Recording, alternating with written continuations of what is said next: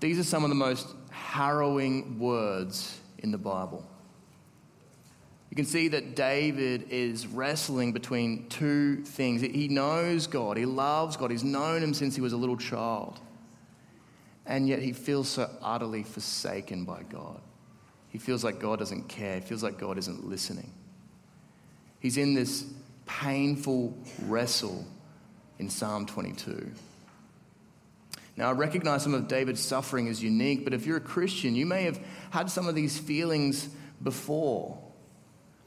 Have you ever felt forgotten by God? Have you ever felt like God's not listening? Have you ever felt like your prayers are hitting the ceiling in your suffering and in your pain? As a church, we've been going through a season of suffering. We lost a beloved friend and Deacon Dirk recently, struck down by lightning, seemingly just unexpected.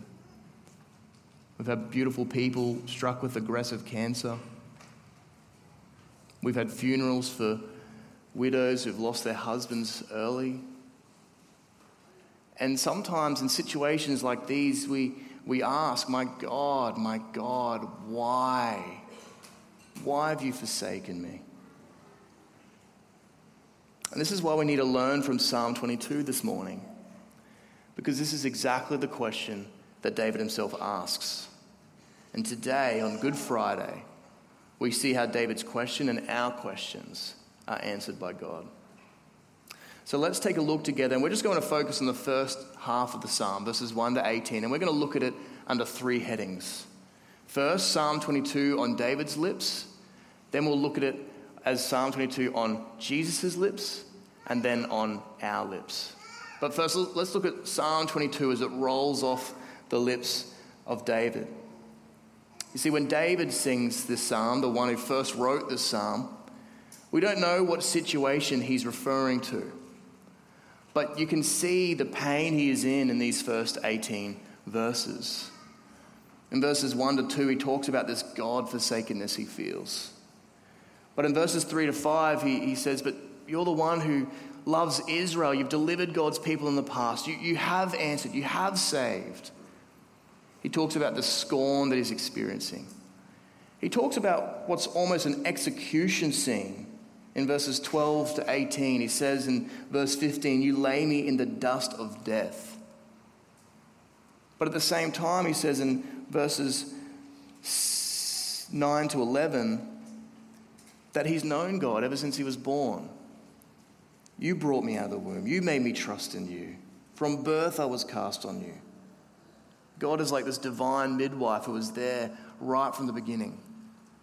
And so David is wrestling with this. And we don't actually know what situation this refers to in David's life. Maybe it's lost in historical records. But there's mysterious things that he says in this psalm. Like in verse 16, he says, they pierce my hands and my feet. As far as we know, that never literally happened to David. Maybe he's being poetic, but it's mysterious. Why does he use that kind of language? He says in verse 15, you lay me in the dust of death. He's talking about dogs surrounding him, bulls surrounding him, like he's about to get executed by these vicious people. But as far as we know, there's no real parallel to that in David's life. There's mystery here. You see, the thing is, it seems that the Holy Spirit had inspired David to write this psalm because it would most perfectly flow off the lips of another. And we're going to look at this together under our second heading, Psalm 22 on Jesus' lips. You see, Jesus is one of David's descendants. And this psalm was written 1,000 years before Jesus' crucifixion. And yet it so perfectly describes his sufferings on Good Friday. When we hear Psalm 22 full of Jesus' lips, it gives us some poetry to be able to grasp at the depths of his suffering, what he was going through on Good Friday. And in the New Testament, the writers of the New Testament saw this Psalm 22 so perfectly fit Jesus, so they constantly are quoting this and alluding to this psalm. And I want to show you how they do that, and as we do, we'll look at what Jesus was experiencing in his crucifixion on Good Friday. So in Psalm 22, verse 1, we read, my God, why have you forsaken me?"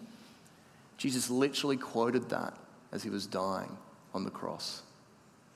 He wanted us to think of this psalm. He wanted us to go to this psalm to help us to understand what he was going through. He felt this God-forsakenness. David was never truly God-forsaken. Halfway through the psalm, the tone changes and something's happened. He's been rescued in some way. But Jesus was on the cross. He was truly God-forsaken. "Why are you so far from saving me, so far from my cries of anguish?" He felt utterly alone on the cross on that Good Friday. It's like his father wasn't listening to him. He wasn't. He turned his face away. In verses 6 to 8, Jesus talks about the scorn he experienced. "But I am a worm and not a man." He was treated like an animal.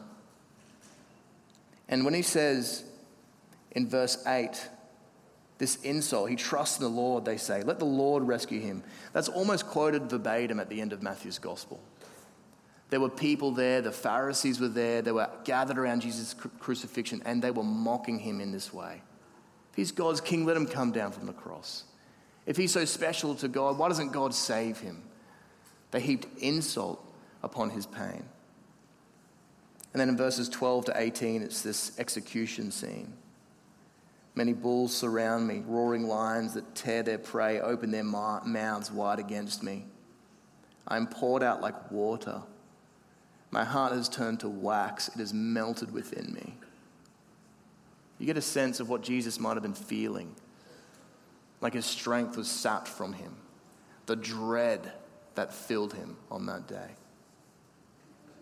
He says, "My mouth is dried up, my tongue sticks to the roof of my mouth." Jesus literally at the end of John's gospel said, "I thirst." He fulfills this psalm so perfectly, but we see it so amazingly in verse 16, where it says, "They pierced my hands and my feet." I don't believe that ever happened to David. We don't know. But it happened to Jesus when he was crucified. You see, when Psalm 22 falls off Jesus' lips, we begin to understand the depths of the suffering that he was experiencing. He was truly God and truly man. He went through that pain and he went through that suffering. When we think about what Jesus did, how can we not be grateful? I mean, Jesus went through all of this for me and for you. He was abandoned for you.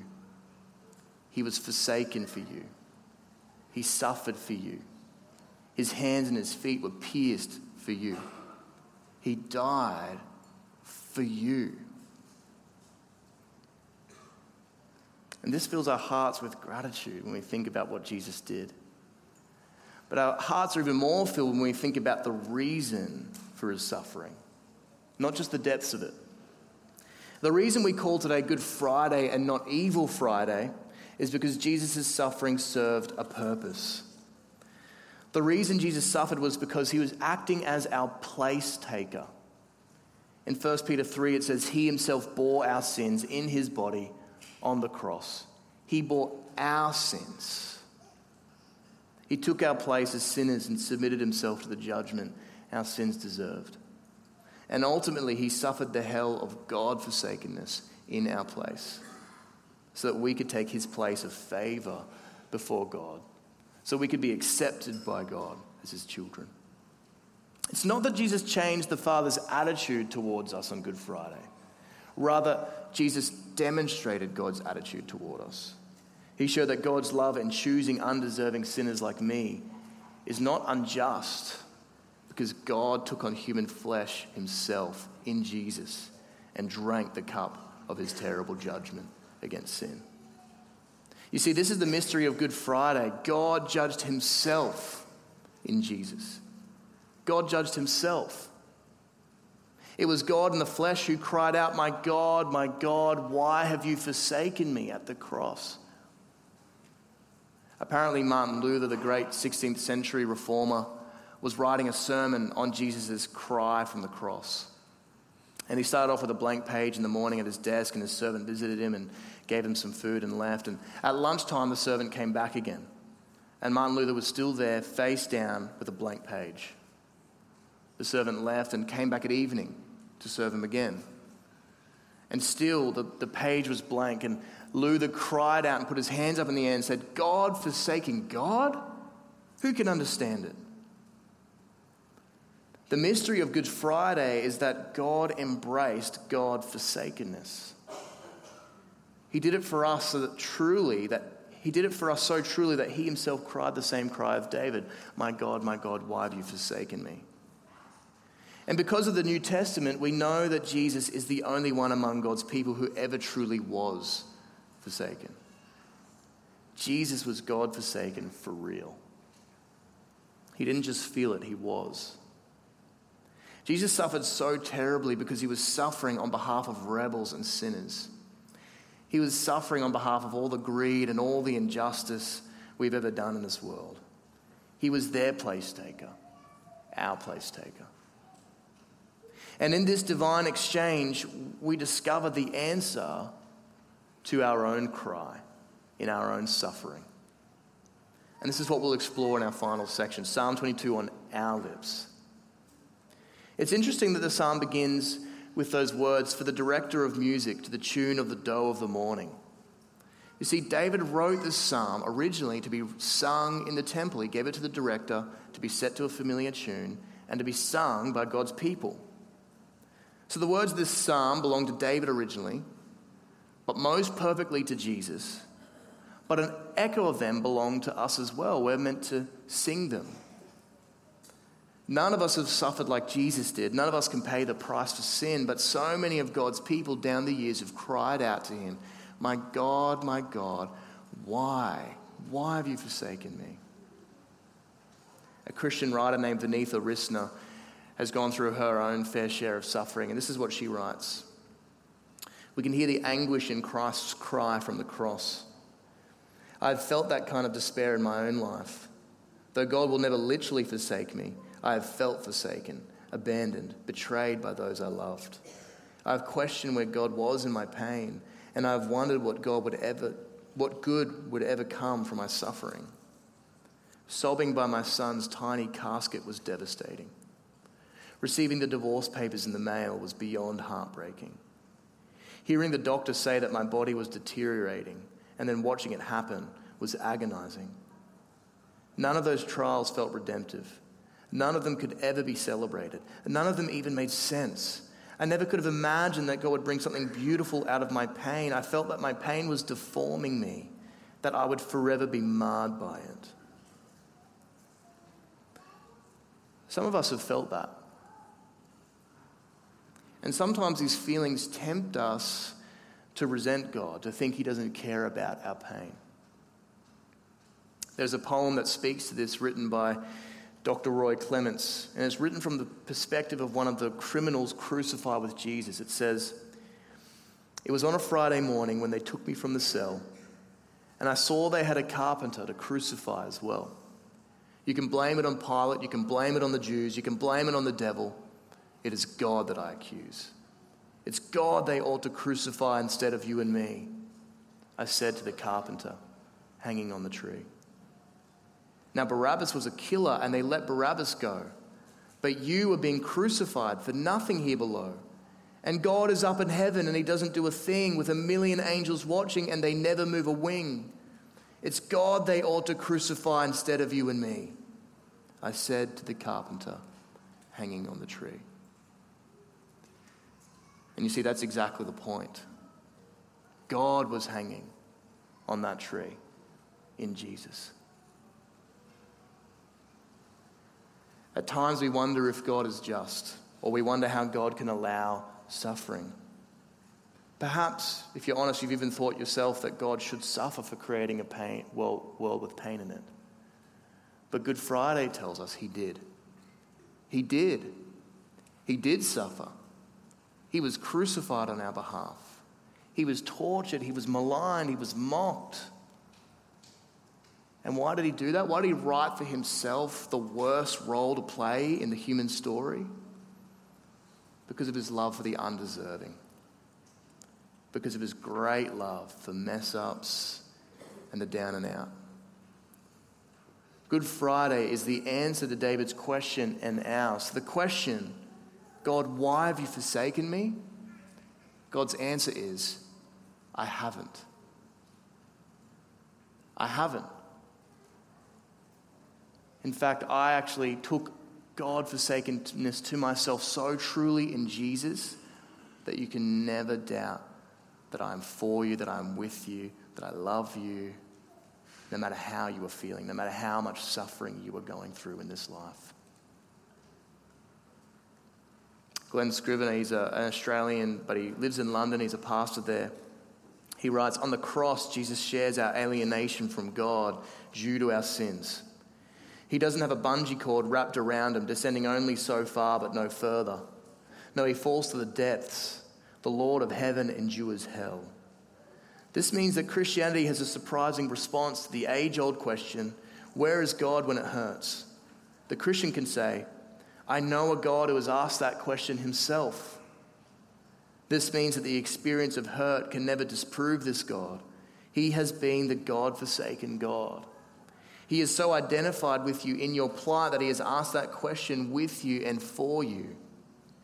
Therefore, if God takes even God-forsakenness to himself, then there simply is no situation in which we need to despair. Even the most profound experiences of abandonment can be a participation in the suffering of Christ, and therefore an experience of the deepest divine fellowship. See, if you come to that place where you're thinking, I feel totally God-forsaken, you've come very near to the place that Jesus was feeling on that cross. You're participating with him in some echo of the sense. Good Friday is not good because of Jesus' pain. We call Good Friday good because it redeems our pain.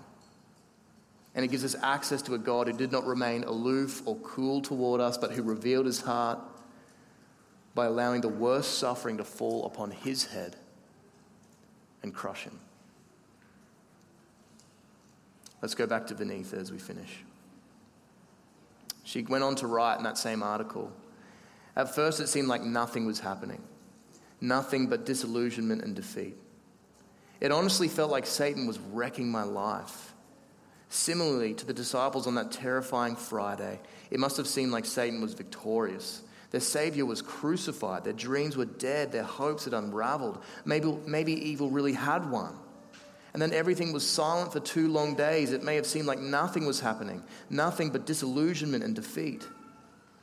But in the wisdom of God, when life looked darkest, it gave way to the dawning of the purest, most brilliant light. Much of what is really happening is unseen. While it may look otherwise in the moment, Satan will never be victorious and evil cannot win. God always has the last word. What Satan means for evil, God means for good, always. So if you feel forsaken and have no idea where to turn or what to do, trust that God is using that very struggle. If life looks like a hopeless mess and every day is a fight to survive, trust that God will one day gloriously prevail. And when he has, when you are on the other side, trust that God will have done an incomparable work in your soul. So it's Good Friday today. It's not good because Jesus suffered. The torture and the death of the most perfectly pure and innocent man to ever exist was the worst thing that has ever happened in our world. But Good Friday tells us it was also the best. It was also the most magnificent thing. Because it was through his suffering and through his death that Jesus secured our freedom and our adoption into God's family of love, our forgiveness, and our life forevermore. Let's give him thanks and let's pray together.